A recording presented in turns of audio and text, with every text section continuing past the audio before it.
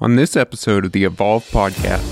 One thing I've learned is taking risks personally with one's career. I encourage it. I encourage anyone, if there's something, a problem that you want to go after that seems worth doing, it might be worth it to just try, because in the downside case, you've learned something about a problem you care about. And in the upside case, you get to do what you want to do. I feel risk taking is going to be a central part of change, right? Whenever making new ideas happen, it's part of that, because if you know it's going to work, then it probably already exists. Welcome to Evolve. My name is Brandon Stover, and I interview purpose-driven founders and leaders to educate, inspire, and empower your success in leaving an impact on the world. The goal here is for the rest of us to ask the world's biggest questions, build startups to solve them, and live fulfilling lives in the process. Hey everyone, welcome to Evolve. I'm Brandon Stover, and today's guest has spent the last decade focused on finding moonshots, which are business opportunities that harness technology for large-scale positive impact for millions, even billions of people. Starting out as a rapid evaluator at Google X's Moonshot Factory, she took the leap at a moonshot idea for reducing fossil-powered heating costs and carbon emissions with Earth-powered geothermal energy. Most recently, this innovative startup has raised $30 million in funding from top venture capitalists like Bill Gates, set a new standard for geothermal quality and cost effectiveness, and empowered homeowners to avoid over 100 million pounds of carbon emissions and counting. As a leader in the green tech industry, this founder has been showered with accolades. She has been listed as Fast Company's most creative people in business, the Albany Business Review's 40 Under 40, and recently was named to the MIT Technology Review's Innovators Under 35, among other awards. And if all of this wasn't enough, not only did she secure her funding while pregnant twice, but she also is running her business in the market where just 7% of CEOs on the United States' largest energy companies were women as of 2017. Today's guest is co-founder and president of Dandelion Energy, Kathy Hananam. Before Kathy built her career identifying the next world-changing opportunities while working at Google X, she grew up wanting to be an inventor, wanting to create and put something out into the world. Eventually, she went to Stanford and graduated with a BS in civil engineering and an MS in computer science. When I wanted to be an inventor, I was quite young, right? Like that was what do you want to be when you grow up childhood aspiration. And I think as I got older, it just was very unclear to me. Like, what does it even look like to be an inventor? Right. How does somebody do that? Right. I think just a everyday person in society, we use all sorts of products, but it's very mysterious where they come from or how they're made. So to be honest with you, I kind of didn't think about that aspiration and considered it a little unrealistic for a lot of my early, my teenage years and then early adulthood. And I think going to school in Silicon Valley at Stanford was the first time where I was really exposed to a community that believed that invention was attainable. It was like a totally different culture than what I was used to. My peers had this confidence that they could do things like start companies. And I didn't have that at all when I was first there. But I think being around that sort of mindset and those sorts of people, it has a way of rubbing off on you. And so as I stayed in Silicon Valley and sort of in these communities of entrepreneurs, it started to feel less mysterious, or I just had more exposure to it over time. Yeah. Is that a pretty common occurrence, being around those people that they're always talking about making something or going out and creating something in the world? I think one thing I've learned is the communities that you associate yourself with and just like the people you spend time with, it really does change you and who you are. And so one thing that I've tried to think about as I'm making decisions about, what job to take or what to do is, do I want to be more like these people? You know what I mean? Because as much as you can hope that you would resist the worst urges of certain groups or you would be in a different mindset, I think it's actually very difficult to do that. And so I think that it's a guiding sort of consideration that I have. And then when I've been growing Dandelion, it's something I try to think about, right? The culture is actually really important and the values of the company are important because the people we choose to be part of the company ultimately we will become like them, whether we want to or not. So better to choose the people that you want to become. Sure. Yeah. Well, when you went to Google, you started in cloud technology, ended up in a marketing role, and then a product manager at Google X, which is quite a community to get into. How did you end up landing that gig? When I got to Google, as you said, I was in a totally different part of the company. My first job there was customer support for what was called AdSense at the time, which is their service where if you're a website owner, you can run ads on your website to make money. And, I was really interested even then in energy and the environment. So my dream was like, can I find a way of harnessing Alphabet towards solving the problems of climate change? Because what an innovative company, what a powerful company, if they become interested in solving this, what an impact it could have. But I had no idea, like I entered as a very, very entry level employee. Like there was no one below me on the hierarchy, right? And certainly it was not clear if that was even a realistic endeavor, but my strategy was to just try to navigate to parts of the company that seemed more likely to take on those problems. And so initially my goal was to get onto google.org, which is the part of Alphabet that's more nonprofit focused. So I ended up entering a rotational program to try to rotate into that part of the organization. But I had this encounter with somebody at Google X, and he was actually in a marketing position, but leaving it for a different position within X and looking for his replacement. And when we met, he learned about me that I was studying for my master's in computer science, but at that time I was working in marketing at Cloud. And so he thought, how unusual, a marketer who actually is getting a master's degree in computer science, that might actually be a really good fit for X. So would you be interested in replacing me? Amazing. And I thought, wow, what an amazing opportunity. Of course, I would be interested in being considered for it. It had so happened that I was scheduled to go on vacation immediately thereafter with some friends, and we took a trip to Hawaii. And so I ended up interviewing with Astro, who is the leader of Google X, very charismatic leader who I admired from afar. I had my interview with him while on vacation in Hawaii, and I had just gotten back from the beach. I literally had wet hair. I was probably sunburned because I'm a very pale person. So it's like, it felt so unprofessional. I remember thinking look, I have this amazing opportunity and here I am sort of setting myself up in the worst possible way. But then as I came to learn about X culture, that actually was probably the best case scenario for an interview with Astro, because I don't know, it's the culture is it does celebrate sort of the unconventional. So it worked out, right? Of course, I ended up getting this opportunity to join X, which was ultimately a really good avenue for pursuing some of these energy ideas within Alphabet. Yeah. Well, before we get to Dandelion, what you've done with that, I'd like to spend some time talking about how Google thinks and identifies moonshot ideas. Can you explain why Google spends time searching for these ideas and how the thinking is reflected in the actions of their culture? I think there's this core belief within Alphabet and certainly within X that technological progress is happening very quickly, and many important problems in the world will be addressable with technology.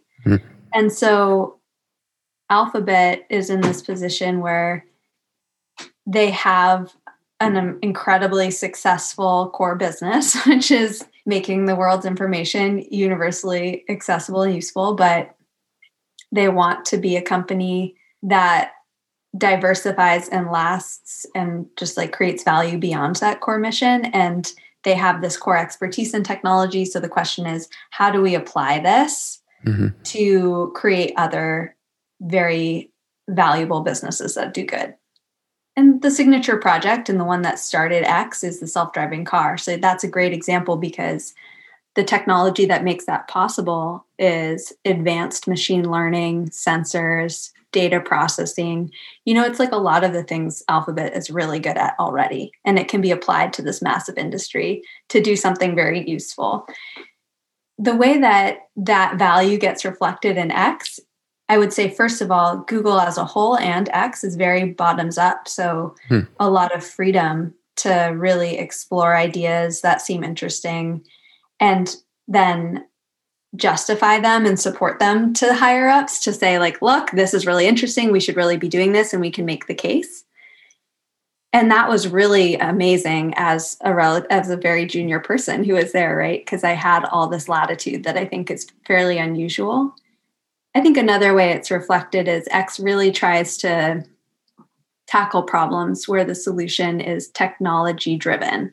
So there are so many problems in the world that are important and meaningful, but they're not necessarily going to be driven. They're not technology problems necessarily. And Right. I think X wants to be careful to focus really on the problems that seem most addressable with technology. Yeah. How do you identify and evaluate these moonshot ideas? Like, what criteria does it have to go through? We had and have there today, those that are still there, a few different criteria. So one is, how big is this opportunity? So that is actually a really important criterion. I don't think I even appreciated how important it was until becoming an entrepreneur myself. And now I really have a lot of respect for that criterion. I mean, they're just like all whenever you want to do anything new in the world, it's going to be hard, pretty much.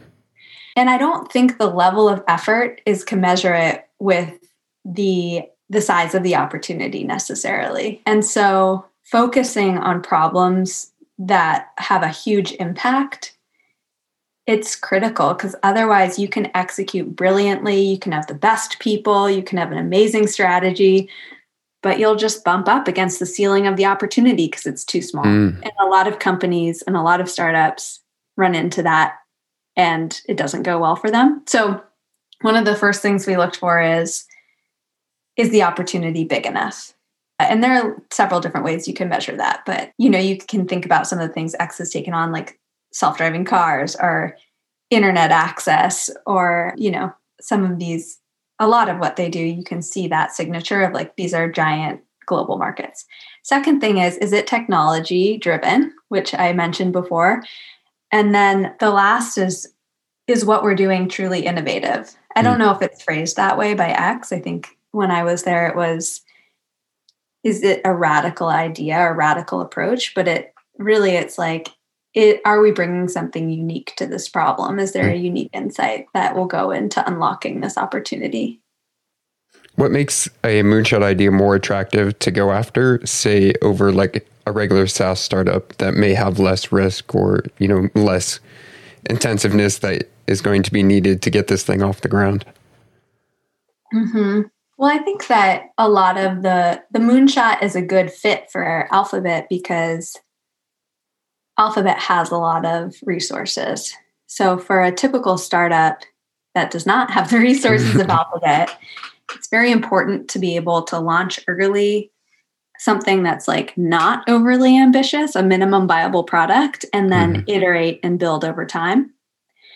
So certain types of problems are harder to take on. Like if you want, there are startups that are tackling nuclear fusion, but that's an example, I would say, of a problem that is certainly difficult to tackle as a startup because you just need so much startup capital.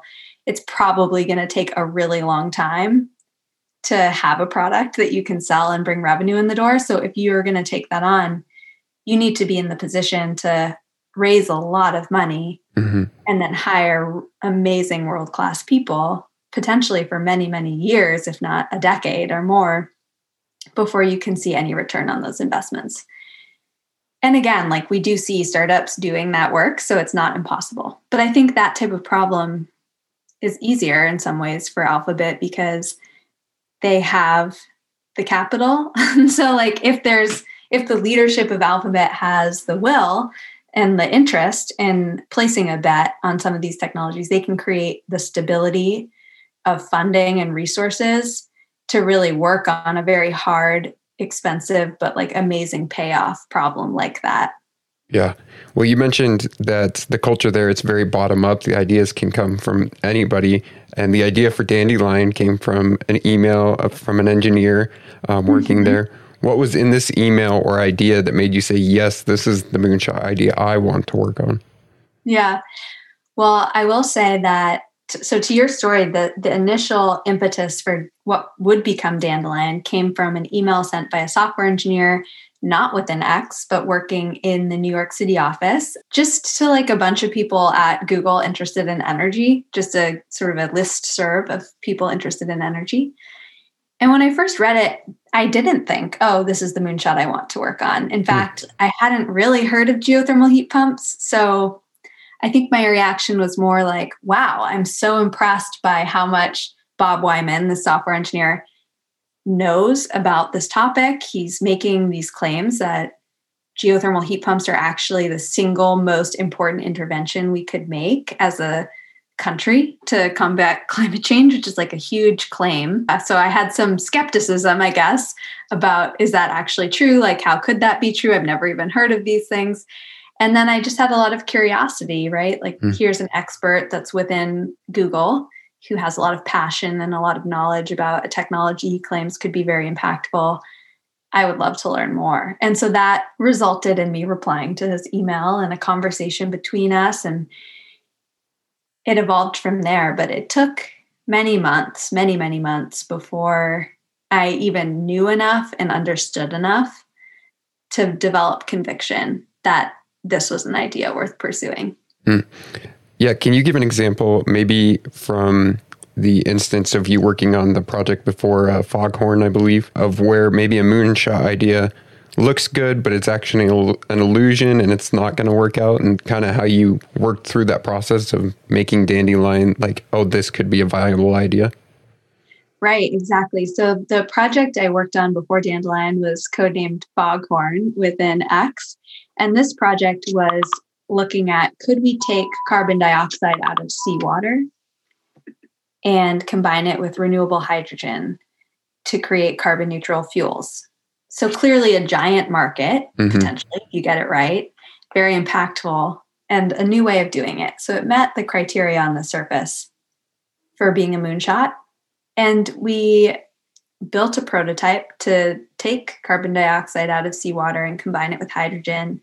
We visited a bunch of desalination facilities to figure out, could we actually put the carbon dioxide removal technology as a step in desal, because it's processing all this seawater anyway.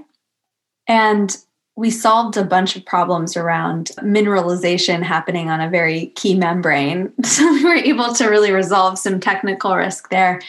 But ultimately, the project came down to this realization that even with retiring that technical risk with the mineralization, even with combining with desalination plants, the cost and the technical risk associated with getting carbon dioxide out of seawater, layered onto the cost and technical risk of making renewable hydrogen, and then having to do both of those things in the same place so that you could then combine those two products into synthetic fuels. There was just so much complexity, and there was no clear path to being able to do this at all cost effectively.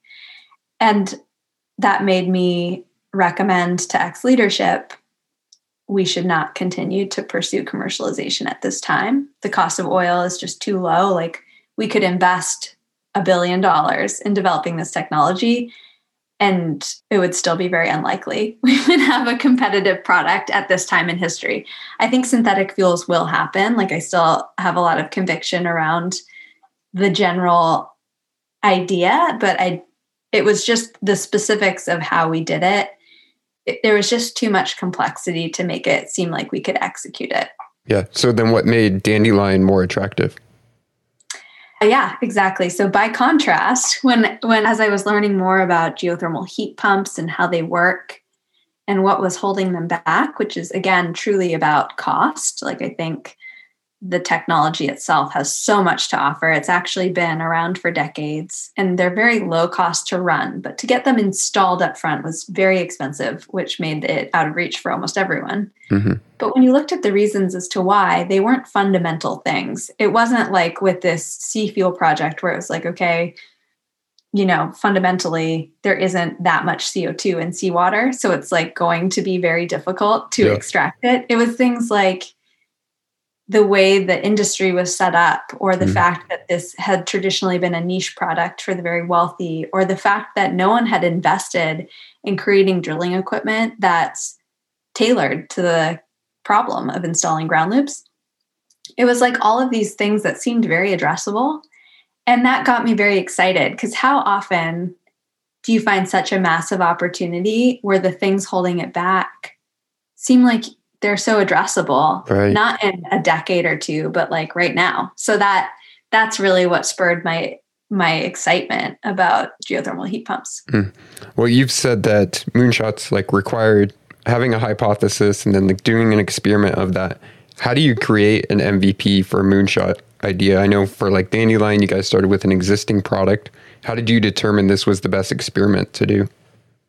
Well, because we had decided to take Dandelion out of Alphabet and operate it as a startup, a lot of our strategy around which experiments to run first were aligned to what risks do we need to retire in order to continue to fund this company, right? So like, because we took it out of Alphabet, we actually did have to answer to all sorts of external investors and venture capitalists. And so we had to pursue sort of a more traditional startup path, which we chose to do. Like we thought that would be the best route for this problem.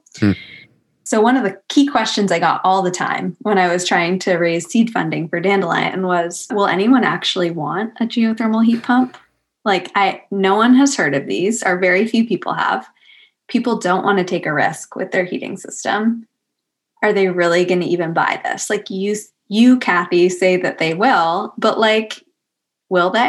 Right. So because I had heard that from almost everyone, and there was no existence proof because these systems really were not widely purchased, that was the first thing we prioritized. And so, as you said, we took this off-the-shelf heat pump. We actually did pilot our drilling technology, even in that very first pilot, because we had worked on it and developed it at X. I went out, as somebody with no sales experience at all, I went out and sold geothermal heating and cooling systems to our first few dozen homeowners. And I think like that was a really important time. That was 2017. We were able to sell geothermal systems to too many people. We oversold, and that caused its own problems. But like we were able to show, look, there's actually really high market demand, even in sort of the upstate New York market, which isn't the first market you would necessarily think of for early tech adopters, but there are still many of them, there.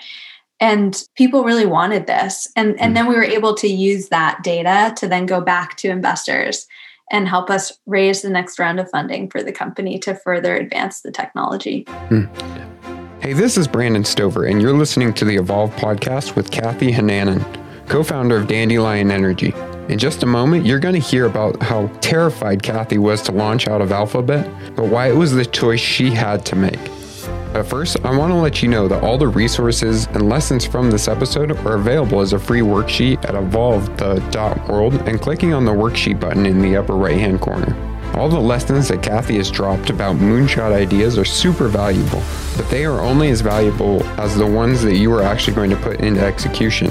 So that's why I distill all the action items from each episode into one easy-to-use step-by-step worksheet, so you can immediately start applying them to your life and business. Lessons like how to identify moonshot ideas, how to identify an initial market, and how much personal information you need to disclose during funding, and so much more. All of these lessons are available at evolve.world and clicking on the worksheet button in the upper right-hand corner. That's evolve.world, where you can follow the link inside the show notes of your podcast app. Now let's get back to the Evolve podcast with Kathy Hananan, co-founder of Dandelion Energy, as she shares how she made the choice to leave the comfort of her job at X and go into the unknown territory of being a first-time founder. I was so terrified. It's almost like I had a sinking feeling when I realized that it should be taken out. It was like I knew what was best for the idea and for Alphabet and for Dandelion would be to run this as a startup because again, it has more of that pattern of you don't need all of the capital up front. You can do it. You can iterate over time. You want to launch early and then iterate over time. It's like very well suited to that startup model.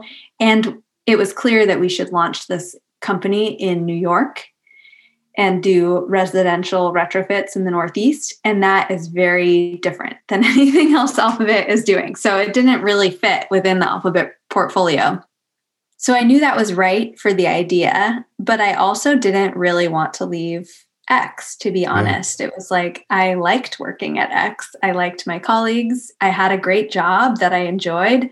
It was a very known job to me. I knew how to do it well. I was thinking of becoming a parent soon, and Alphabet has amazing sort of world-leading benefits for new parents. And all of those things would be gone. I would be leaving this very familiar, known environment that I liked for the unknown. And I knew it would be really difficult. I didn't know anything about starting a company, fundraising. I'd never been in the HVAC industry. I had never done sales. I had never done accounting. I had never done really any of the things I would have to do to be successful. And I knew it would be really hard. I would say it was harder than I thought it would be, even though I was just already afraid of how hard it would be. So I think I was right to feel that way. But ultimately what made me leave is that, I wanted to be the type of person that would take the opportunity to launch a company out of X that I really believed in. Mm-hmm. How could I not take that opportunity? I knew I would regret it if I had that opportunity and then I didn't seize it. So on just by saying I wish I was the type of person that would do this, I was like, okay, I guess I'll do it. Yeah. But it certainly wasn't easy. Yeah, I bet. Did they help any with resources or mentorship once that you spun out? I would say that I have a lot of great relationships with people that are still at X and with the leadership of X, and they've always been very supportive. And whenever I reach out to them, they are helpful. So I don't want it to sound like it's not been supportive, because it's been very supportive, but we launched out truly independently. We were not funded by X, and we didn't have any formal mentorship. It was a jump into the deep end, right? And and in some ways I think that was best, because certainly that forced me to learn and adapt very quickly. And it was hard, of course, but it was effective.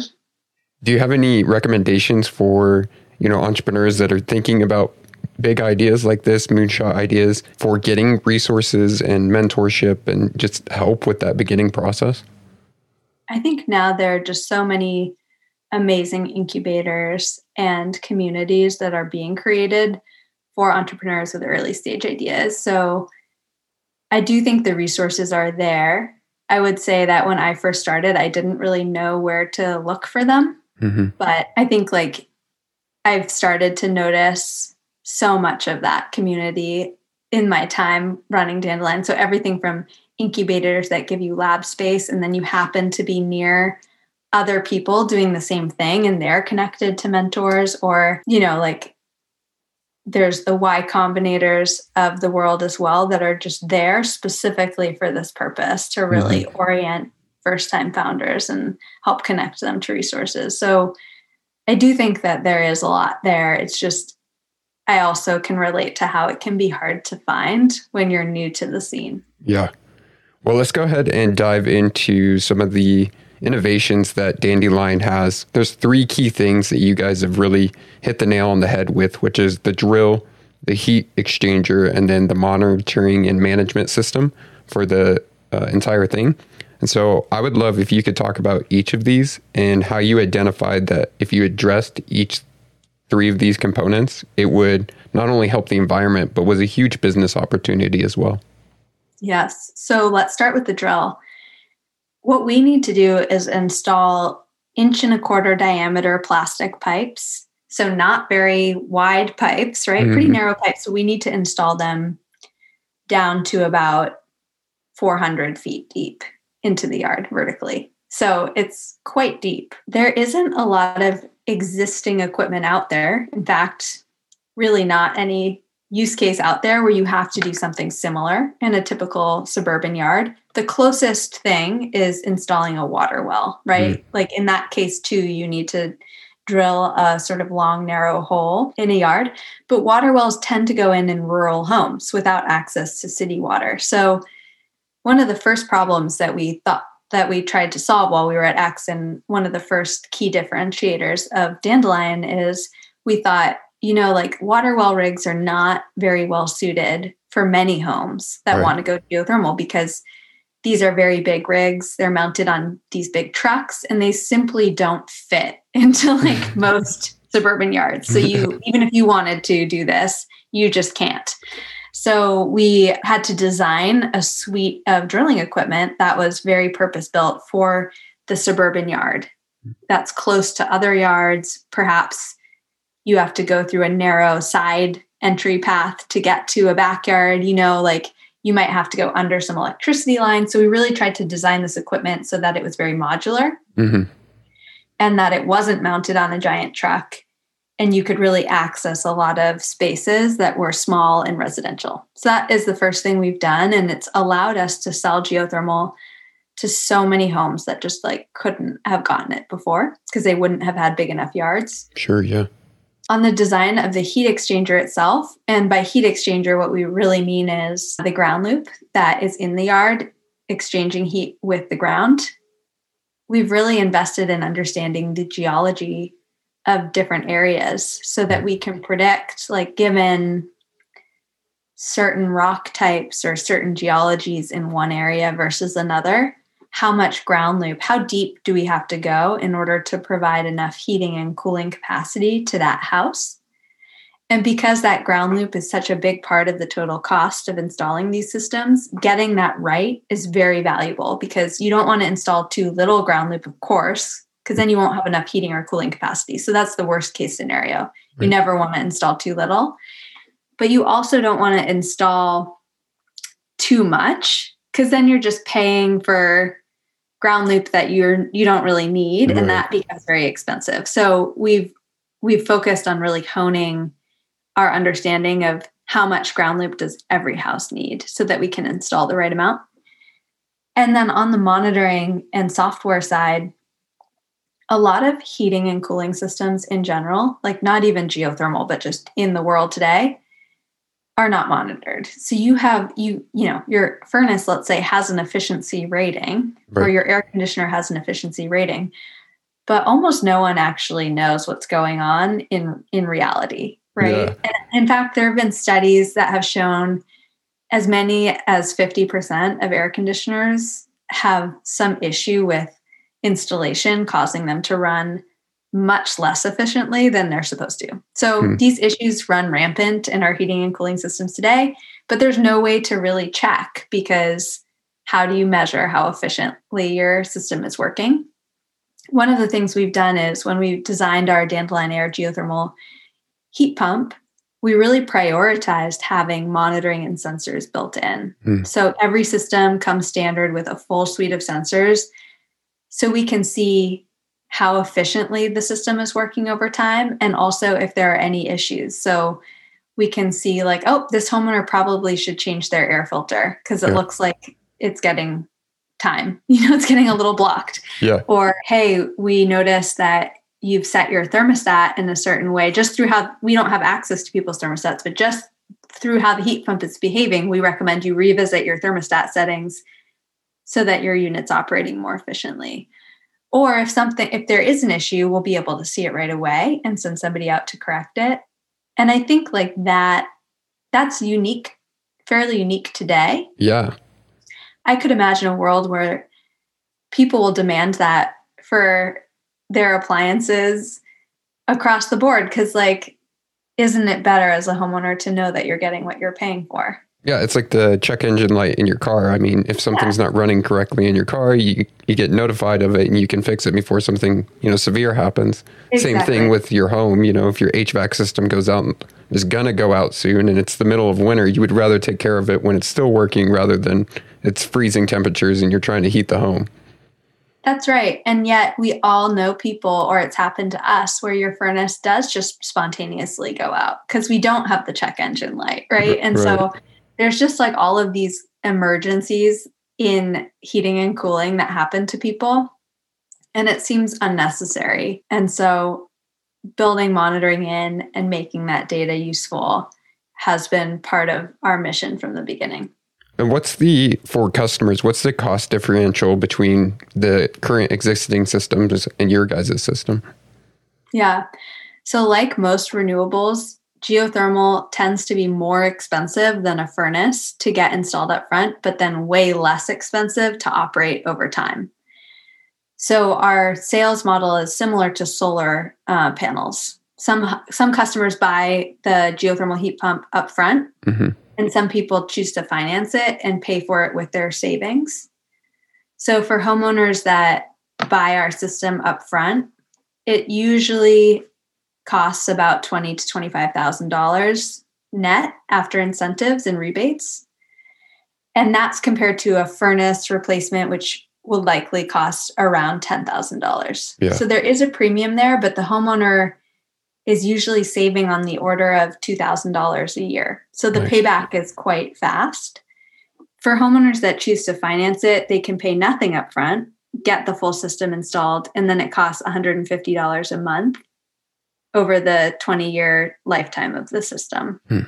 So that's a really popular option because people are saving more than that. So they come out ahead even without having to have this big capital expense up front. You mentioned you guys started in New York. How did you identify this as your initial market?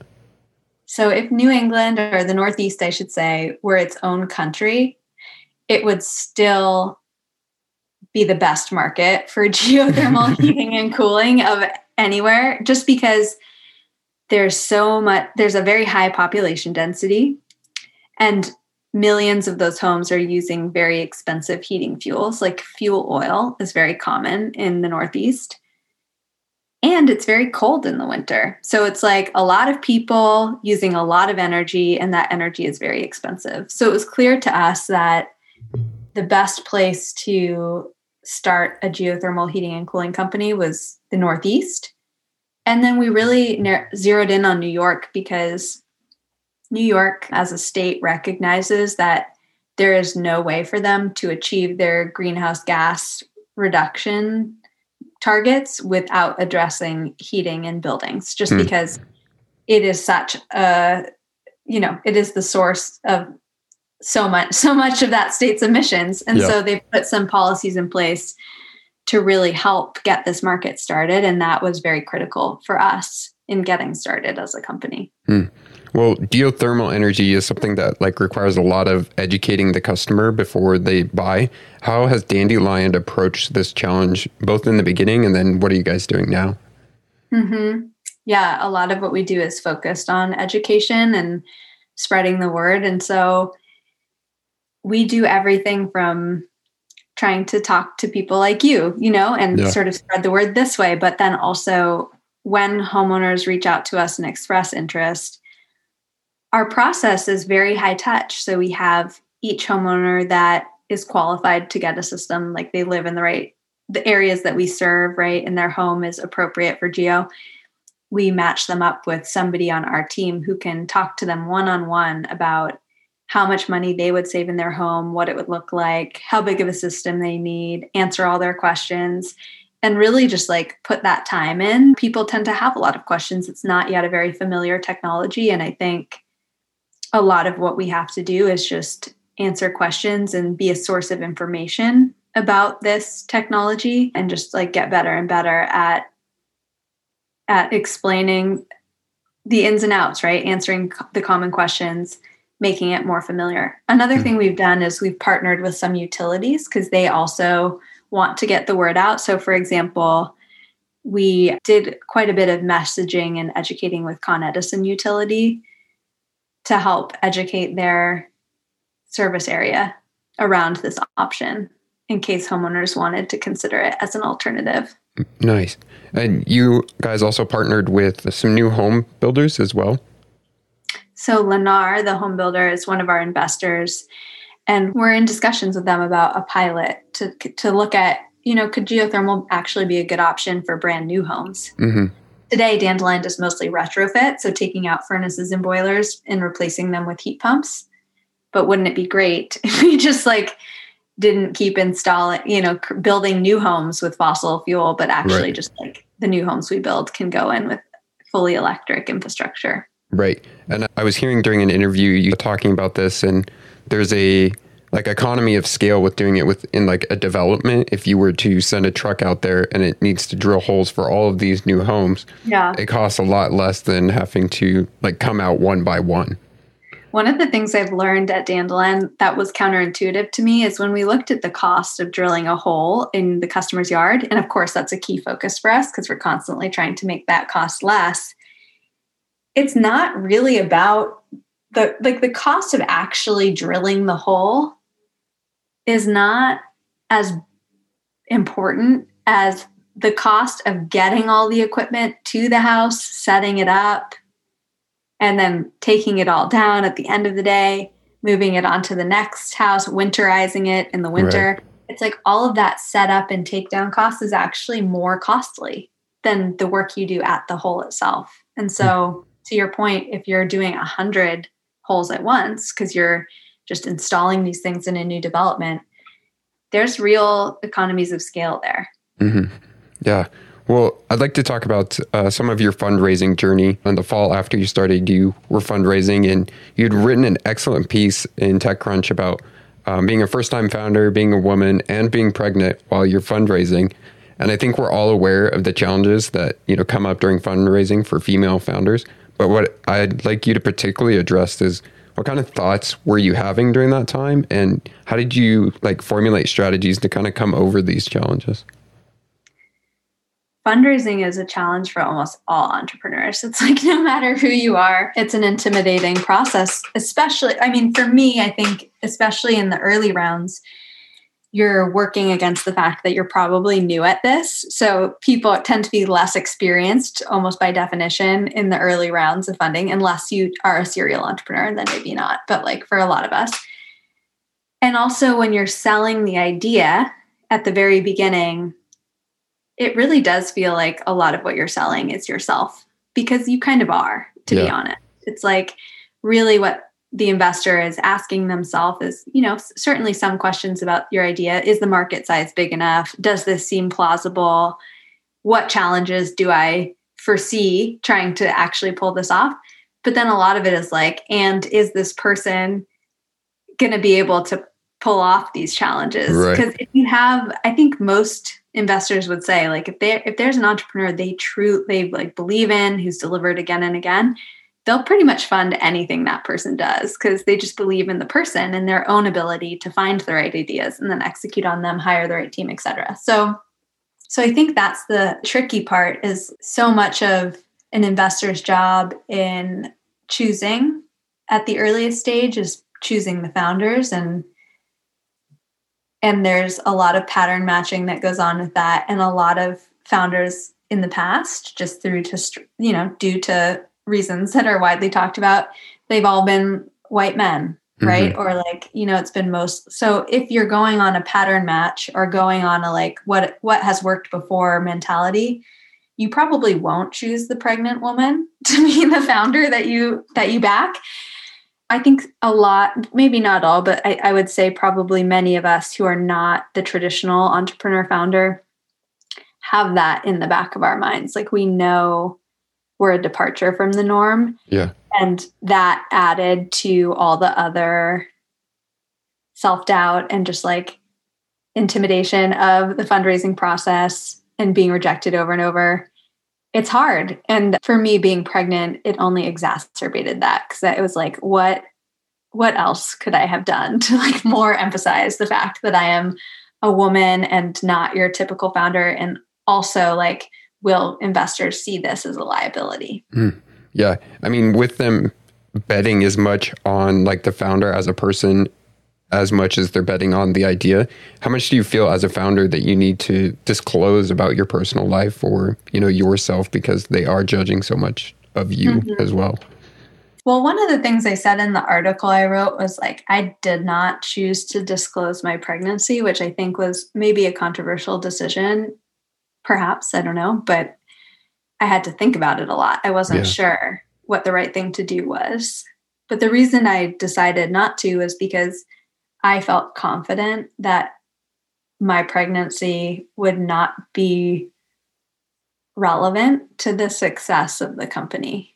And because I felt so sure about that, I felt confident not raising it as an issue because one, I couldn't figure out how to do that gracefully and not totally distract from everything else I was saying. And second, it seems like there are so many health issues or just like life issues that everyone who's a human has that aren't disclosed in business meetings. Yeah. And so why is it that we need to make a special exception for being pregnant? It just feels unfair and not right to me. And the example I gave is if you had a founder going through a divorce, to me, in many ways, that seems just as, if not more emotionally taxing, financially stressful, life disruptive than giving birth. But like no one would expect a founder to enter an early stage fundraising meeting and disclose to all the investors that they're going through a divorce. So why, it's like, or if that person had a health condition, they probably also wouldn't feel obligated to disclose it. So I think like some of these issues are hard because we don't have a good map. Like I didn't know the etiquette. I kind of had to just make my own call. And, at the end of the day, when I did tell my investors after they had become my investors, they were all very supportive. So I don't even feel like it necessarily would have been an issue. It's just, I didn't feel like obligated to take the risk, Yeah. Well, I appreciate you sharing that because as you said, many of us don't have the map when we're going into this thing and being able to hear that somebody, hey, you don't have to divulge everything to them, go in there with your best foot forward. And then later, if you feel that's something that you need to share with them to, strengthen the relationship or whatever, you can do that and, still be successful in your fundraising. Yeah. And I hope that over time, we just have more examples of pregnant women being awesome at business. Then it will just become A, easier to disclose, but B, we won't even have to disclose it. Because it won't feel, there won't be so much dissonance between those ideas. Like I think even the fact that it feels high pressure, should I disclose it? Should I not? It's a relic of the fact that pregnant woman does not fit very well mentally with like great businesswomen, just given our culture today. So I think there's some hopefully evolution that will happen societally, and we'll get to a place where it's less uncomfortable. Hey, this is Brandon Stover, and you're listening to the Evolve podcast with Kathy Hananan, co-founder of Dandelion Energy.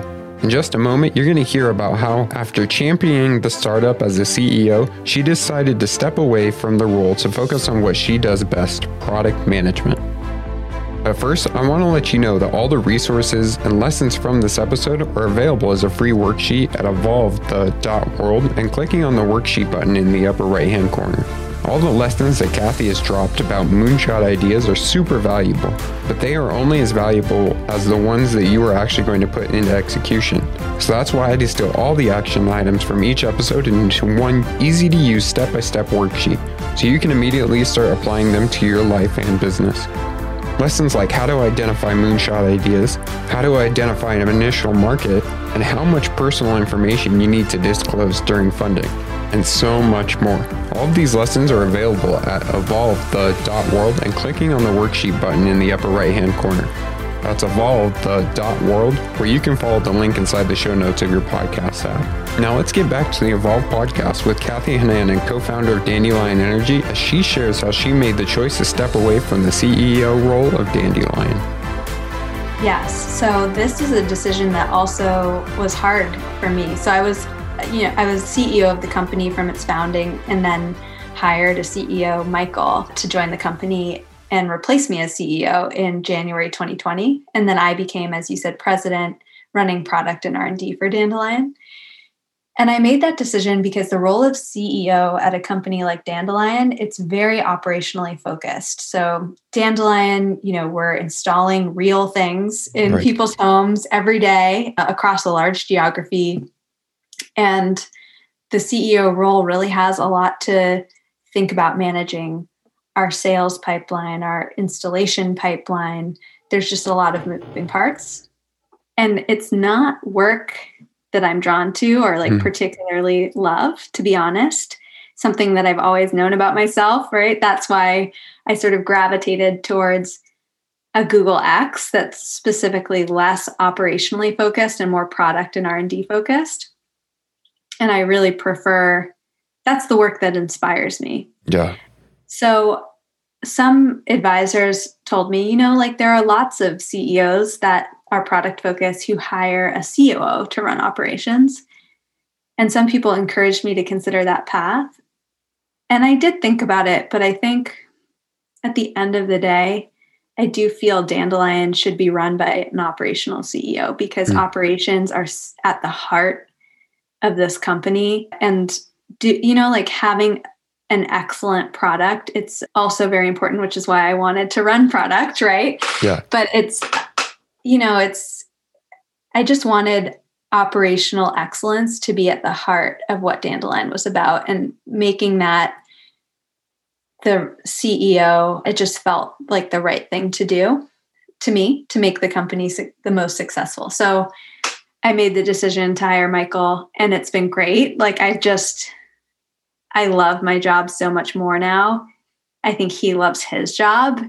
And it's just so great for me to have somebody who loves doing the things that I do not love doing. And so we can both really enjoy our work, and the company gets what it needs. And I don't have to feel like I'm sacrificing as much personally. Yeah. But yeah, I'll say one more thing and then turn it back to you. But I think the hard part of the decision was, part of me was okay, I was the co-founder of this company, and one of my privileges is I get to choose my role, right? When do you get to do that? So I would like to choose a role that's product and R&D focused. So that was the part of me that I ended up listening to. But there was also a real part of me that was doubting, that was thinking, society says I should want to be the CEO. Is it a failure? How will I be seen to be given up this position that I'm supposed to want? And so I just had to kind of overcome that doubt to make the decision. And over a year later, I'm so glad that I did, but it wasn't obvious at the time what to do. Do you have any advice or processes for getting into that process of self-reflection and evaluating what is my actual wheelhouse of skills versus, what should I have somebody else come in? Separating your ego from that, and also being aligned with the values that you have. Is there any way that you could explain to our listeners how to kind of work through that? For me, I think a lot of it is trying not to make decisions out of fear.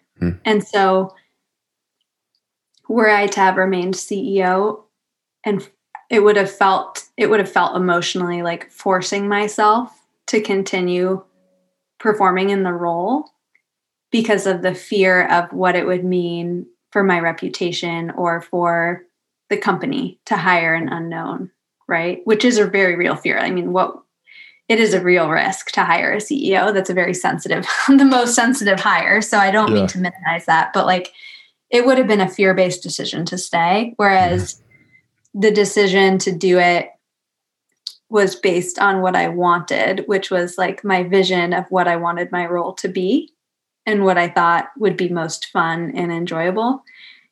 And I think over time, I've just noticed that when I try to ignore fear and just do the things that seem most aligned to the outcomes I want, things tend to work better because you're not forcing yourself to go against your natural inclinations as much. And forcing yourself to do that takes a lot of energy. It took me a lot of energy to run operations and marketing and sales as CEO. I could do it, but it was exhausting. And it's just much easier. I have much more energy for my work now that I'm not forcing myself to do those sorts of things. And I think like the decision to spin out was similar. If I had stayed, it would have been out of fear of the difficulty of spinning out.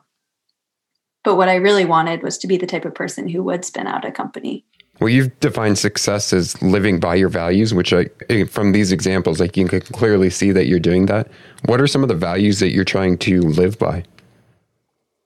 What a difficult question, but an important one. Yeah, I think I'm trying to really live through a value of,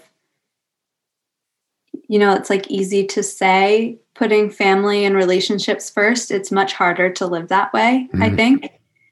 But I've made some real decisions to do that, right? Like including deciding to have kids early on in the startup, even though I knew there would be downsides to that decision, right? But I knew I wanted to have a family and I didn't want to delay it on the account of the company. I just decided, I'm going to dive in and figure out a way to do both, which is hard, right? Like it's not simple, but I think I am glad that I did that. Recently, my father, unfortunately, is diagnosed with cancer. And so I made the decision to move closer to home. And I would say COVID made that slightly easier in the sense that everyone was working remotely. So it sort of made it less disruptive for me to work remotely, to be near him, because everyone at the company is working remotely. But it was a real decision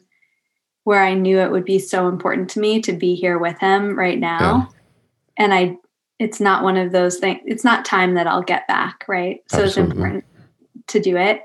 And then even like when I have 2 young kids now, a 3-year-old and a 1.5-year-old, and I really do try to be present, as hard as that can be during the times when they're home, because I also think it's just so easy. It's so easy for me to just get consumed by work.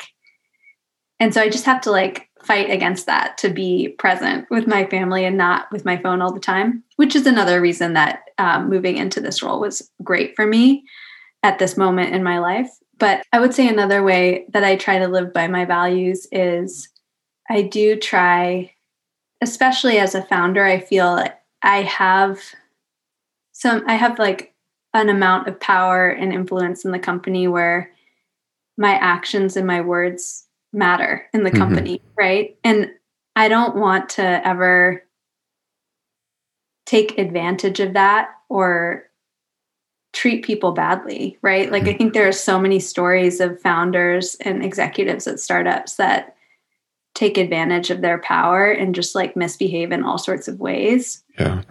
And I just really feel so grateful that talented people, right? Like the best thing I've done is I've convinced really talented people with amazing opportunities to actually focus that talent on trying to advance the stream of geothermal that I really want to be advanced.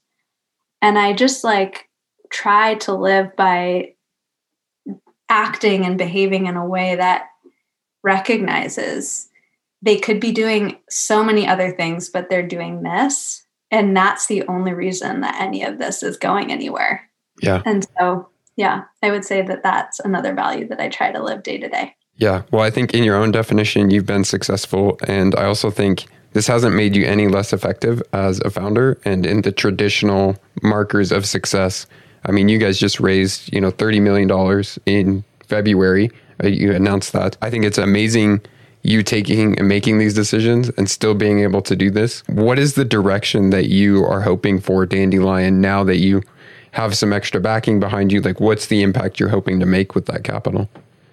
Yeah, I'm very excited about the next few years at Dandelion. So a few of the things we're going to do with the capital. So one is, of course, as the person now leading product and R&D, I'm very excited about the work we're doing to really advance heat pump technology. So we're working on creating our next generation of heat pump products that are specifically designed to be very easy to retrofit with furnaces and boilers. And I just feel like the opportunity to do something truly meaningful is there. And I'm excited about the approach we're taking and think it could have a big impact on making these installations increasingly cost effective and simple. We're also working on expanding our service territory. So right now, we actually are only available to homeowners in New York and parts of Connecticut. But of course, we would like to be available to all homeowners eventually. So we have some work to do. And so we're really going to use some of this funding to expand and become available to more types of homes and homes in more places. Well, working inside the industry, how optimistic are you about the climate crisis? I mean, what are the odds that we can actually turn this thing around in a meaningful way? I think we will turn it around. It's just a question of how bad it will get. And I feel like no one knows the answer to that question. Yeah.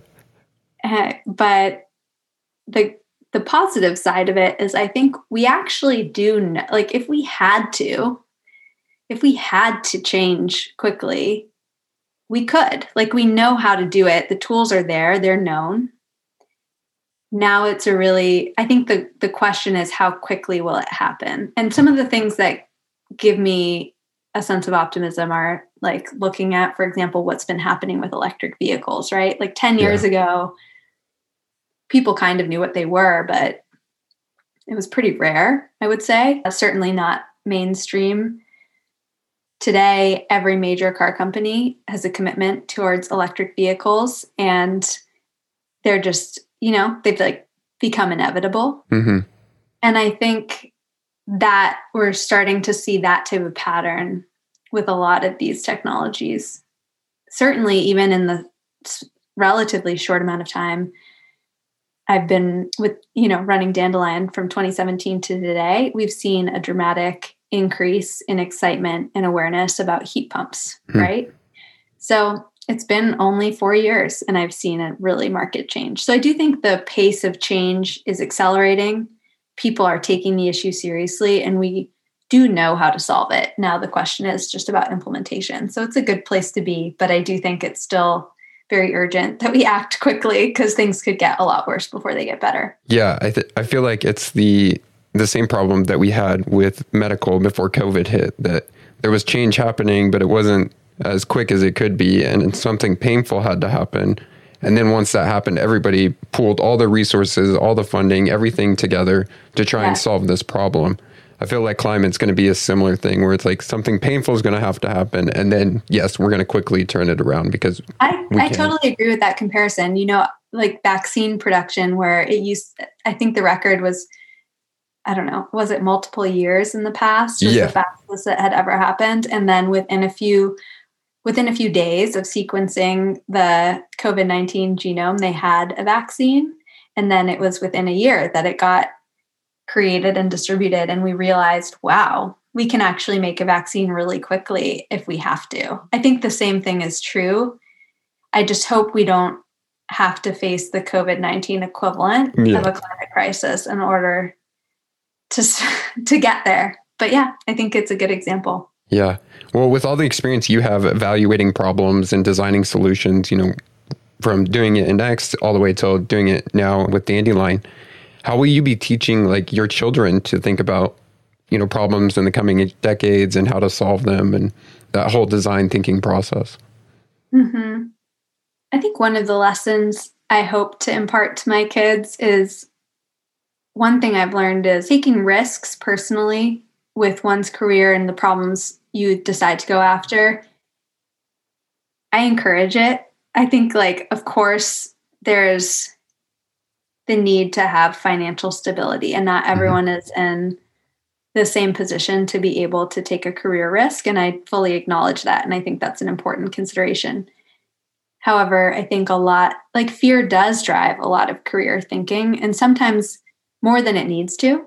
And so I know for me, it felt like a huge risk to leave a job I liked to try to start a company that I believed in. And of course, I'm glad I did it, but it's worked out this far. But I think as I've reflected back, even if it hadn't worked out, I could have just, I feel like I could have gotten a different job and it would have been okay. Yeah. And so I think I'll just want to encourage my kids and I encourage anyone, all my friends, if there's a problem that you want to go after, that seems worth doing, it might be worth it to just try, because in the downside case, you've learned something about a problem you care about. And in the upside case, you get to do what you want to do. So I feel risk taking is going to be a central part of change, right? Whenever making new ideas happen, it's part of that, because if you know it's going to work, then it probably already exists, right? So so I think that's probably the central thing. I think I'm so grateful to, live in a country, for whatever people say about capitalism or anything, that some of the worst things that will happen to you is you're going to go bankrupt, and then you may have to go get like a minimum wage job to start back up again. Mm-hmm. But you're not going to, die, or you're not going to be left out on the streets or whatever. Yeah, it's a really good point. Like there have been so many times when I've thought, this is just incredible that investors will fund Dandelion with millions of dollars. And of course we will, we have every intention and expectation of doing great things with that money and giving them a return. Right. But in the downside case, if disaster struck and we did not, and everything turned to nothing, like they kind of expect that to happen. There's like a large fraction of their companies, and there would be no, to your point, it's like I would not end up homeless. I would obviously have a period of mourning, but it's an incredible thing that the structure exists. And I think that's what's led to so much innovation, is that you can actually take on a lot of risk and the downside is very protected. And that's just an incredible privilege that we have. Another interesting thing that you mentioned during an interview was wishing that industries and markets, like they would publish the problems that they're having so people can more easily see what's going on inside. How do you think we should think about like truth and transparency as a society so that actions like these are normal, where we're looking at problems happening and we are willing to take the risk to go solve those problems? Mm-hmm. It's a challenge. I don't know the answer to this question, of course, but I think it is interesting that, who really understands, for example, the day-to-day challenges that utilities face. Yeah. It's so complicated. It's so regulated. Very few people have worked at a utility compared to like the number of people who are interested in energy. And I think it's like that level of that layer that clouds what's going on. It's one of the key things that holds us back, I feel, from creating innovation and advancing. And utilities is just one example. I mean, you could say the same thing about almost everything. Right. So I do think understanding the problem, like truly understanding the problem, is such a key first step to doing meaningful innovation.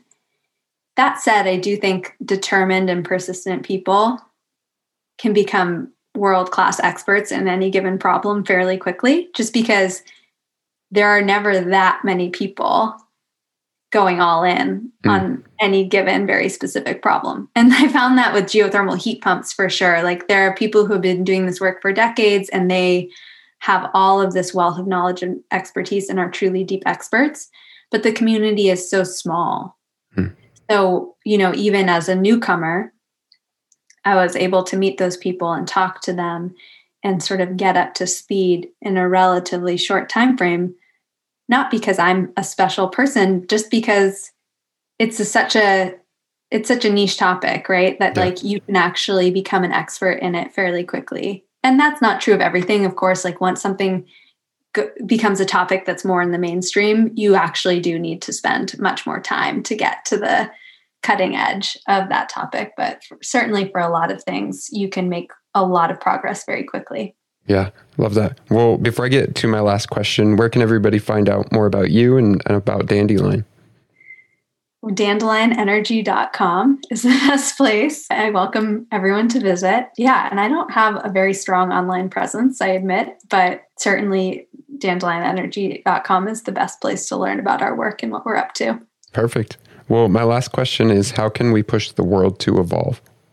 Take those risks. I think that's excellent. It follows definitely everything that we've talked about today.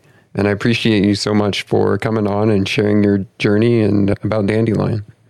Thank you so much for having me. That was Kathy Hananan, co-founder of Dandelion Energy, a green energy startup pioneering novel drilling techniques to make geothermal installations less expensive and intrusive. I found Kathy's process of evaluating moonshot ideas absolutely fascinating. A past guest, Tom Dawkins of Start Some Good, talked about how the biggest problems our world faces are the biggest business opportunities. You can hear his interview on episode number 56. But the tools Kathy gave us today allow us to see whether these opportunities are viable. And if we use these tools, we may be able to identify markets like geothermal energy for homeowners in which the barriers to solving the issue are relatively easy to overcome just by updating technology and business practices, just like Dandelion Energy has done in this episode. Now, if you want an easy-to-use resource full of all the lessons from this episode, they are available as a free downloadable worksheet at evolvethe.world and clicking on the worksheet button in the upper right-hand corner. You can also find all the show notes and transcripts for this episode at evolvethe.world/episode/Kathy Hananan. Thank you for listening and joining the Evolution Revolution. If this episode was impactful for you, then share it with a friend, because pushing the world to evolve takes more than just you or I. Until next time, my friends, keep evolving.